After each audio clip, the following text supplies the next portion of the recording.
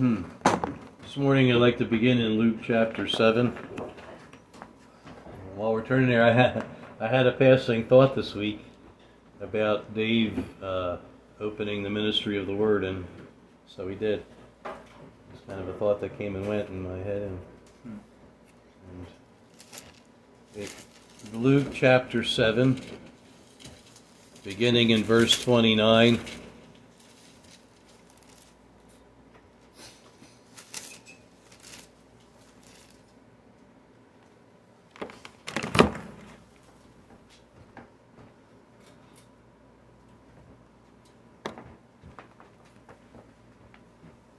The air conditioner's on today, so I'll try to talk over them.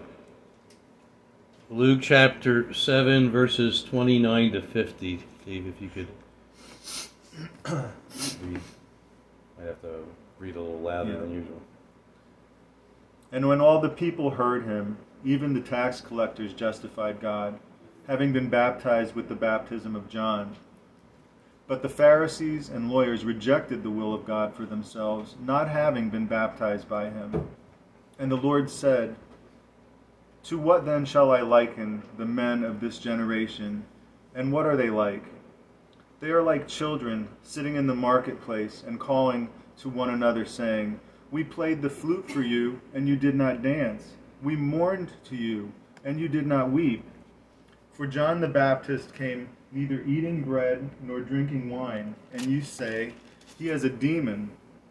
And the Son of Man has come eating and drinking, and you say, 'Look, a glutton and a winebibber, and a friend of tax collectors and sinners.' But wisdom is justified by all her children." Then one of the Pharisees asked him to eat with him, and he went to the Pharisee's house and sat down to eat. And behold, a woman in the city who was a sinner, when she knew that Jesus sat at the table in the Pharisee's house, brought an alabaster flask of fragrant oil, and stood at his feet behind him, weeping. And she began to wash his feet with her tears, and wiped them with the hair of her head, and kissed his feet, and anointed them with the fragrant oil. Now when the Pharisee who had invited him saw this, he spoke to himself, saying, "This man, if he were a prophet, would know what manner of woman this is who is touching him, for she is a sinner." And Jesus asked and said to him, "Simon, I have nothing to say to you." Simon, I have something to say to you. That's a difference. So he said, "Teacher, say it." There was a certain creditor who had two debtors. One owed 500 denarii, and the other 50. And when they had nothing with which to repay, he freely forgave them both. "Tell me, therefore, which one of them will love him more?" Simon answered and said, "I suppose the one who he forgave more." And he said to him, You have rightly judged." Then he turned to the woman and said to Simon, "Do you see this woman? I entered your house. You gave me no water for my feet, but she has washed my feet with her tears and wiped them with the hair of her head. You gave me no kiss, but this woman has not ceased to kiss my feet since I came in. You did not anoint my head with oil, but this woman has anointed my feet with fragrant oil. Therefore I say to you, her sins, which are many, are forgiven, for she loved much. But to whom little is forgiven, the same loves little." Then he said to her, "Your sins are forgiven." And those who sat at the table with him began to say to themselves, "Who is this who even forgives sins?" Then he said to the woman, "Your faith has saved you. Go in peace." In this passage is a very powerful message that can be easily looked over. And the importance of it can't be understated. The difference between morality and loving God. And here we see two different people. One was a moral man. He was one of the religious group, committed to some level of living a holy life. a godly life, believed in the God of Israel, even invited Jesus to eat with him. But Jesus points out the difference between the way that man treated Jesus when he entered the house and the way the woman treated him. Her recognition of her sin and her desperation in seeing that she was lost, and then the other who didn't see the need for much forgiveness. And there's a great and powerful message in this. Jesus said, "He who is forgiven little loves little, but he's forgiven much loves much." Now, some people, their sins are out in the open and well known, and they are well known for their sins. But for some, they're more hidden, more hypocritical, more hidden on the inside of them, more done in secret. But the fact of the matter is, we all need a great deal of forgiveness. But some people don't recognize it. This man did not recognize it, and therefore he did not respond the way this woman did. This woman saw her lost condition, not just needing some forgiveness, but she saw that she was totally lost. Something Dave was just alluding to a few minutes ago. I once was lost, but now I'm found. Was blind, but now I see.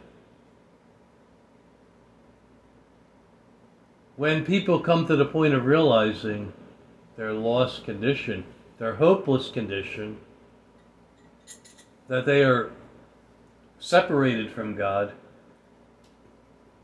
and they believe the message and call for God to save them and rescue them, they see their lost condition. Then they respond to God's love to them and forgiveness. They see the message of the cross that God brings to them. And this is what Jesus was talking about here. He was talking about, in verse 29, when all the people heard him, even the tax collectors justified God, having been baptized with the baptism of John. But the Pharisees and the lawyers, as the teachers of the law, rejected the will of God for themselves, not having been baptized by him. And so Jesus pointed out, you said John the Baptist, he was fasting and he was neither eating or drinking, didn't touch alcohol. You said he has a demon. And Jesus came both eating and drinking of wine, and they said, "Behold, a drunkard and a friend of tax collectors and sinners. But wisdom is justified by her children." The message in this is that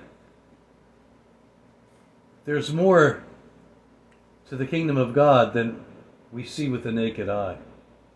There's some things that God has to open our eyes to and to show us.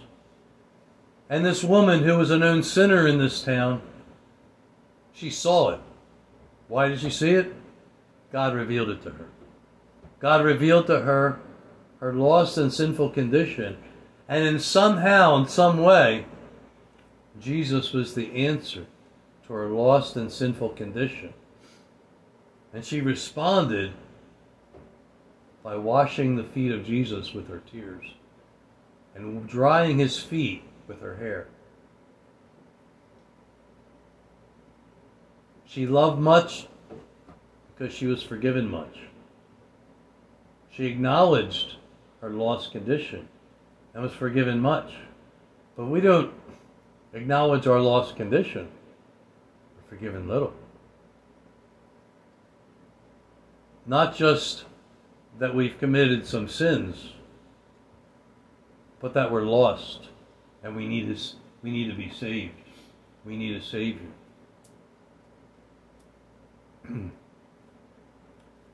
I think of the children of Israel who went into the promised land with Joshua. It says that whole generation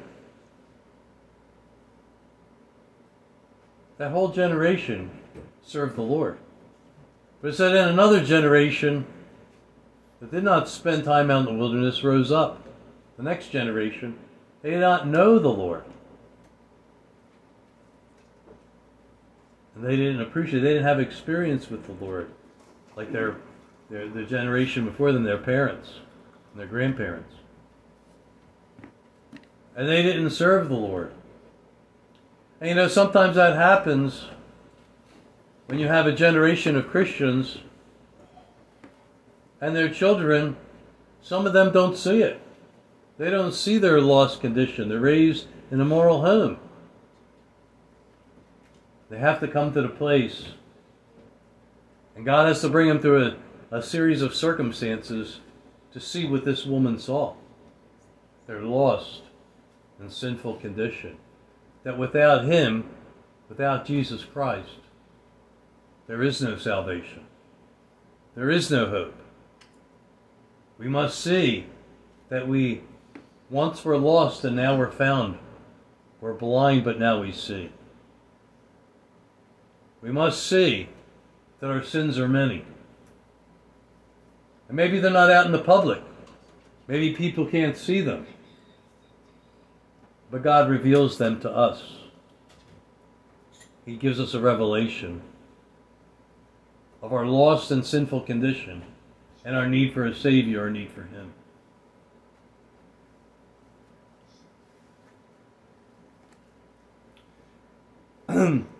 A similar message from Jesus is found in Matthew chapter 21.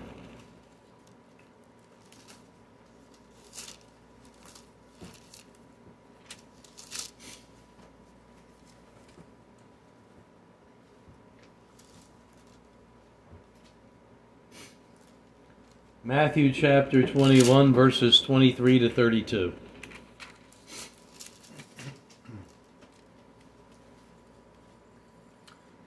Now when he came into the temple, the chief priests and elders of the people confronted him as he was teaching and said, "By what authority are you doing these things? And who gave you this authority?" But Jesus answered and said to them, "I also will ask you one thing, which is to tell me. I likewise will tell you by what authority I do these things. The baptism of John, where was it from? From heaven or from men?" And they reasoned among themselves, saying, "If we say from heaven, he will say to us, 'Why then did you not believe him?' But if we say from men, we fear the multitude, for all count John as a prophet." So they answered Jesus and said, "We do not know." And he said to them, "Neither will I tell you by what authority I do these things. But what do you think? A man had 2 sons, and he came to the first and said, 'Son, go work today in my vineyard.' He answered and said, 'I will not.' But afterwards he regretted it and went. Then he came to the second and said likewise. And he answered and said, 'I go, sir,' but he did not go. Which of the 2 did the will of his father?" And they said to him, "The first." And Jesus said to him, "Assuredly, I say to you that the tax collectors and harlots enter the kingdom of God before you. For John came to you in the way of righteousness, and you did not believe him. But tax collectors and harlots believed him. And when you saw it, you did not afterward relent and believe him." A similar message. A parable of 2 sons. And Jesus was saying this after they were challenging him. The religious were challenging him. And he said, "You have 2 sons. The first said," he said to the first, "Go in and work in my vineyard." He said, "I will," but he didn't do it. And to the second he said, "Go work in my vineyard." And he said, "I will not." But then later he did. And which one did the will of the Father? The second one, of course. But the message in it that Jesus was exposing was the difference between morality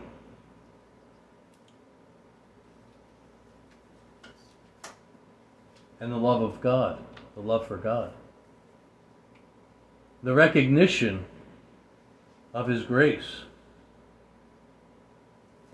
The first one said, I'll do it, but he didn't do it. Here were these religious people, they were professing they knew God, and they put on a front of religion, a front of knowing God, believed they knew God. They didn't know God. They didn't do the will of God. Oh, they did some things, Jesus pointed out. He says you do all these different works of giving to the temple treasury and all these different works. You're doing loud praying and fasting. He said, but there's weightier matters than that. You mean some commands are more important in God's eyes than others? That's what Jesus said. The weightier commandments of mercy and of justice and of the love of God. Loving God. Jesus said that was the greatest commandment when he was asked. He pointed to the Old Testament law. To love God with all your heart, with all your soul, with all your mind and all your strength. And to love your neighbor as yourself, he said was the next, it was like it. The second greatest was like it. To love your neighbor as yourself. The weightier commandments. Love of God, love for God, love for your neighbor as much as yourself. Now this is a powerful message, but it is one of the most important messages in the New Testament. Because it tells us the motivation of our hearts. For those who have been lost and have been found, it says the love of God has been shed abroad in our hearts through the Holy Spirit He's given us. When we're born of the Spirit, it's a spirit of love and power and self-control. And that becomes evidenced in our life. Now we can mimic some of that in religious duty, in Christian duty. That's not what Jesus was talking about. It's not loving God with all our heart, soul, mind, and strength. When Jesus sent the letter to the Ephesian church, he pointed out that they were doing fine Christian religious duty. There's one problem. You've left your first love.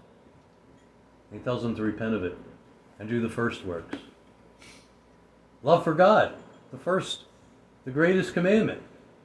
The first love. Jesus says you can love no one more than me. And be his disciple. That's what he said. And so sometimes this truth fades away like it did for the Ephesian church. If you read Paul's letter to the church at Ephesus, it was highly commended. But later on, down the road, when Jesus sent that letter to the church at Ephesus, you get a different look at what's going on with that church. Something had changed in that church. The church had left its first love, the love for God. They were doing things out of Christian duty, not because they loved God. And it's always a check to our spirit when we read something like this. What is the motivation of our heart? In the Gospel of John, chapter 14, Jesus says this, "He that has my commandments and keeps them, it is him that loves me. And my Father and I will love him and come to him and abide with him." You know he says that twice in that passage. He repeats it. And some people say, well, if I, keep myself, walk in a holy life and, live a Christian, do Christian things, that means I love God. That's actually putting the cart in front of the horse. And Jesus said, he has my commandments that keeps him, is him that loves me.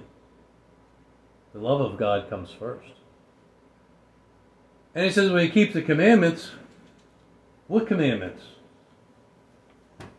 And Jesus said, the greatest commandment, hey, this is my commandment. Love one another as I have loved you. The love of God that he sheds abroad in our hearts, he calls us to live it out, to walk in it. Work out your own salvation with fear and trembling.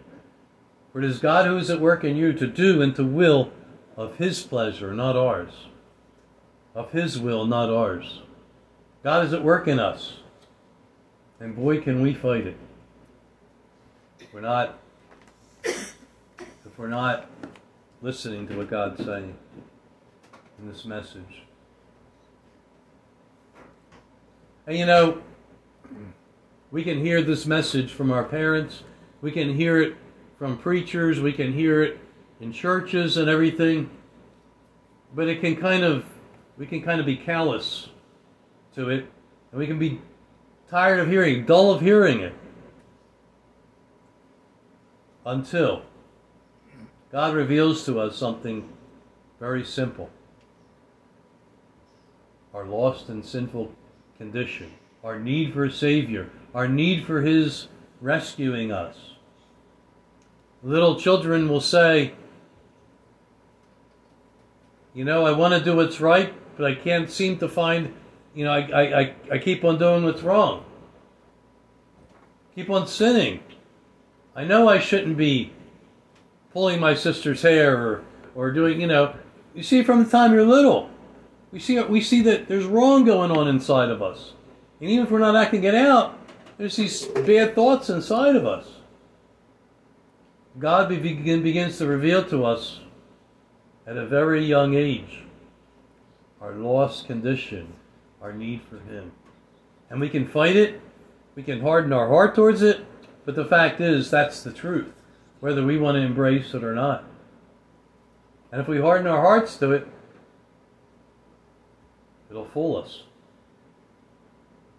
And we go down this road. And many young folks were raised in the church. They harden their hearts to it. And they go the wrong way. And then one day, God reaches out to them and rescues them. And they begin to realize their need for him. And they turn to him. Such is the message of the lost sheep, the three parables in the Gospel of Luke 15. The lost sheep, the lost coin, and the lost son. And all three of them have the same message. There's something lost that's found. From the woman who recognized her lost and sinful condition, and she washed her hair, washed Jesus' feet with her tears, and wiped his feet with her hair to dry them.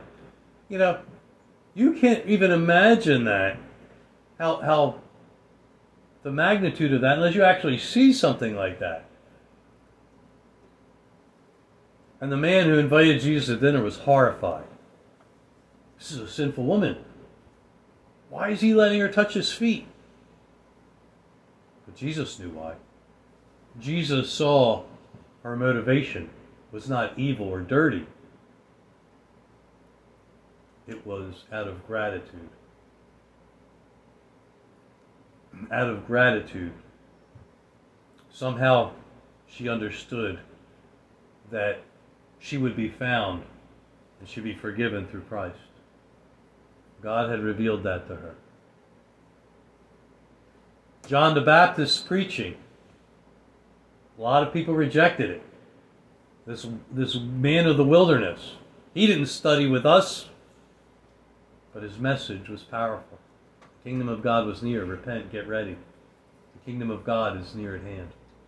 And sure enough, it was. Christ had come and was going to give his life for the sins of all of us.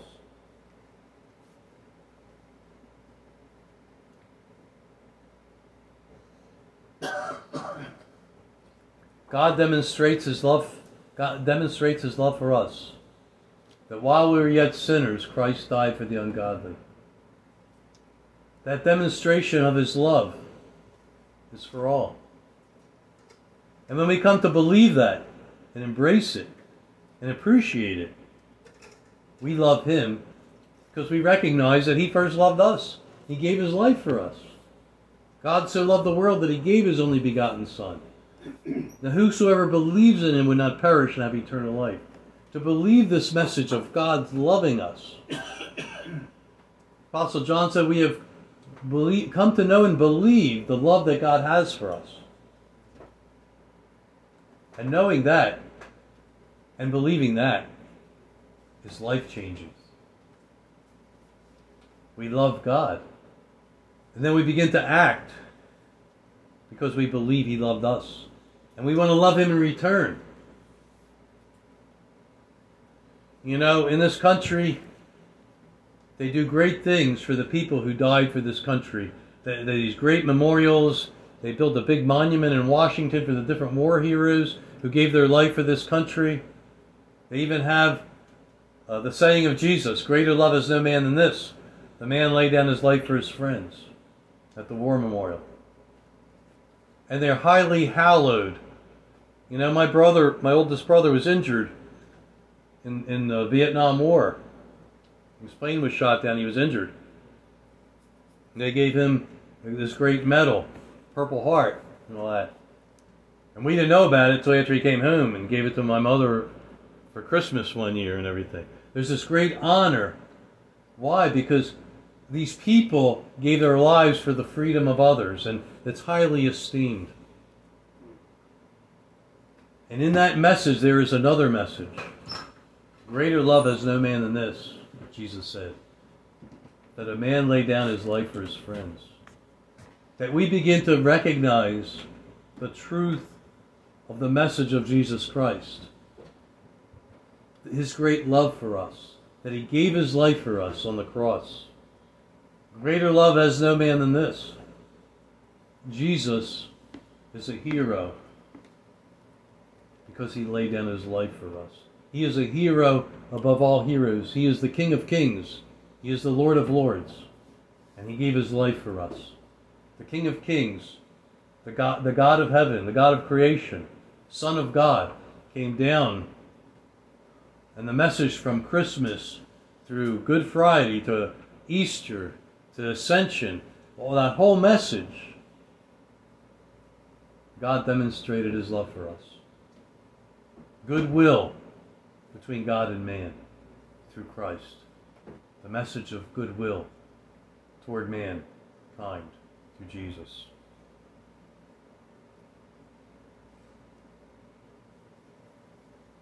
But some never got it.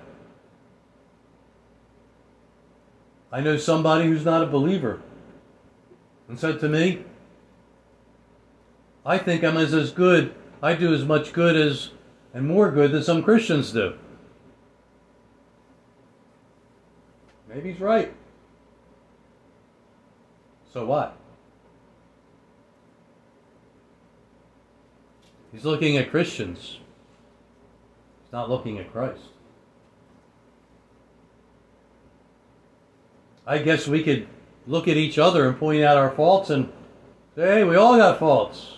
Yes, of course. But we're not Christ. We are learning to walk with Christ. But the message is not to look at Christians and their faults. The message is to look at the love of God demonstrated in Jesus Christ our Lord. That's where the truth is. That's where the life is. We understand the love of God in that. And it says we love God because He took the initiative. He loved us before we loved Him. And He demonstrates His love for us every day in giving us food and air and water and all the things we need. And taking care of us to the extent that He does. And showing mercy to us who don't deserve it. Mercy is not something we deserve. It's grace and mercy. So that's where people stumble.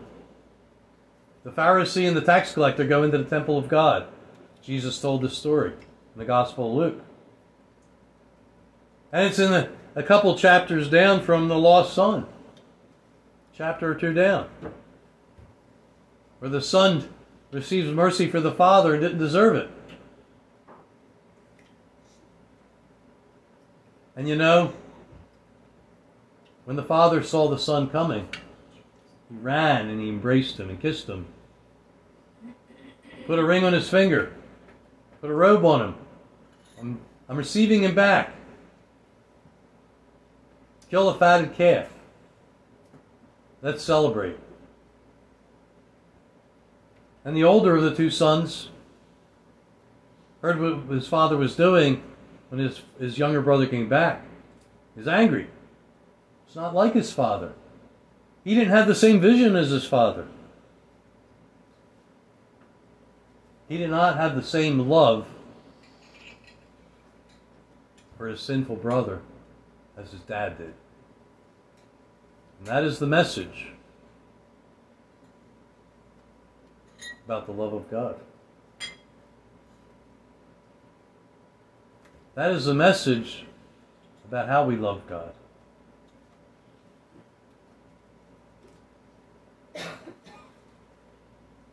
And so the Pharisee and the tax collector, the moral man and the known sinner, come to the temple.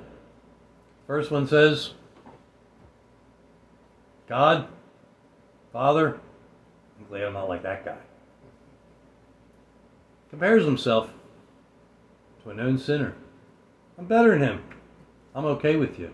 Because look what I do. I do all these things that you've commanded. I fast, give my substance to the poor, and all this other stuff I do. Tax collectors had a prayer of repentance. Forgive me. Beating his chest and saying, forgive me, Lord. Be merciful to me, a sinner. He come to a place of his understanding and knowing his lost and sinful condition and asking for mercy from God that he didn't deserve. He knew he didn't deserve forgiveness from God. The other guy, God didn't accept him. God did not accept the moral man. He accepted the man who recognized his lost and sinful condition and asked for mercy and forgiveness and acceptance. And right there in that spot, the Bible says that man went home justified, not the other. Not before he changed all the bad deeds he had done,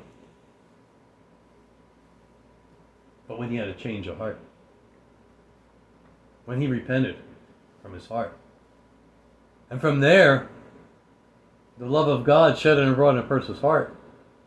Then they begin to follow Christ and keep his commands because they recognize all that God did for them and receiving them in their lost and sinful condition.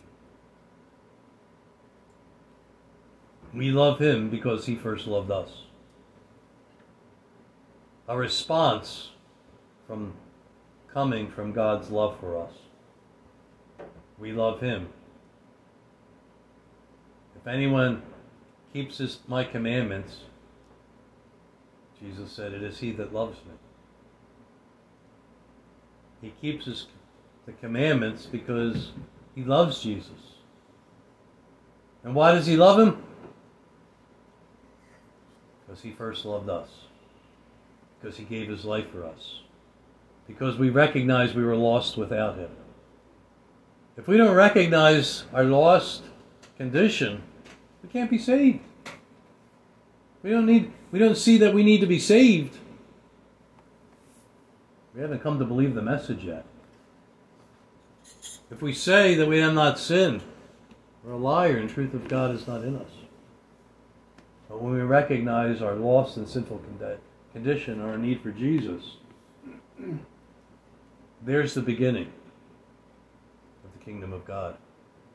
We must humble ourselves and become like a child to recognize this. To humble ourselves means to put away our pride.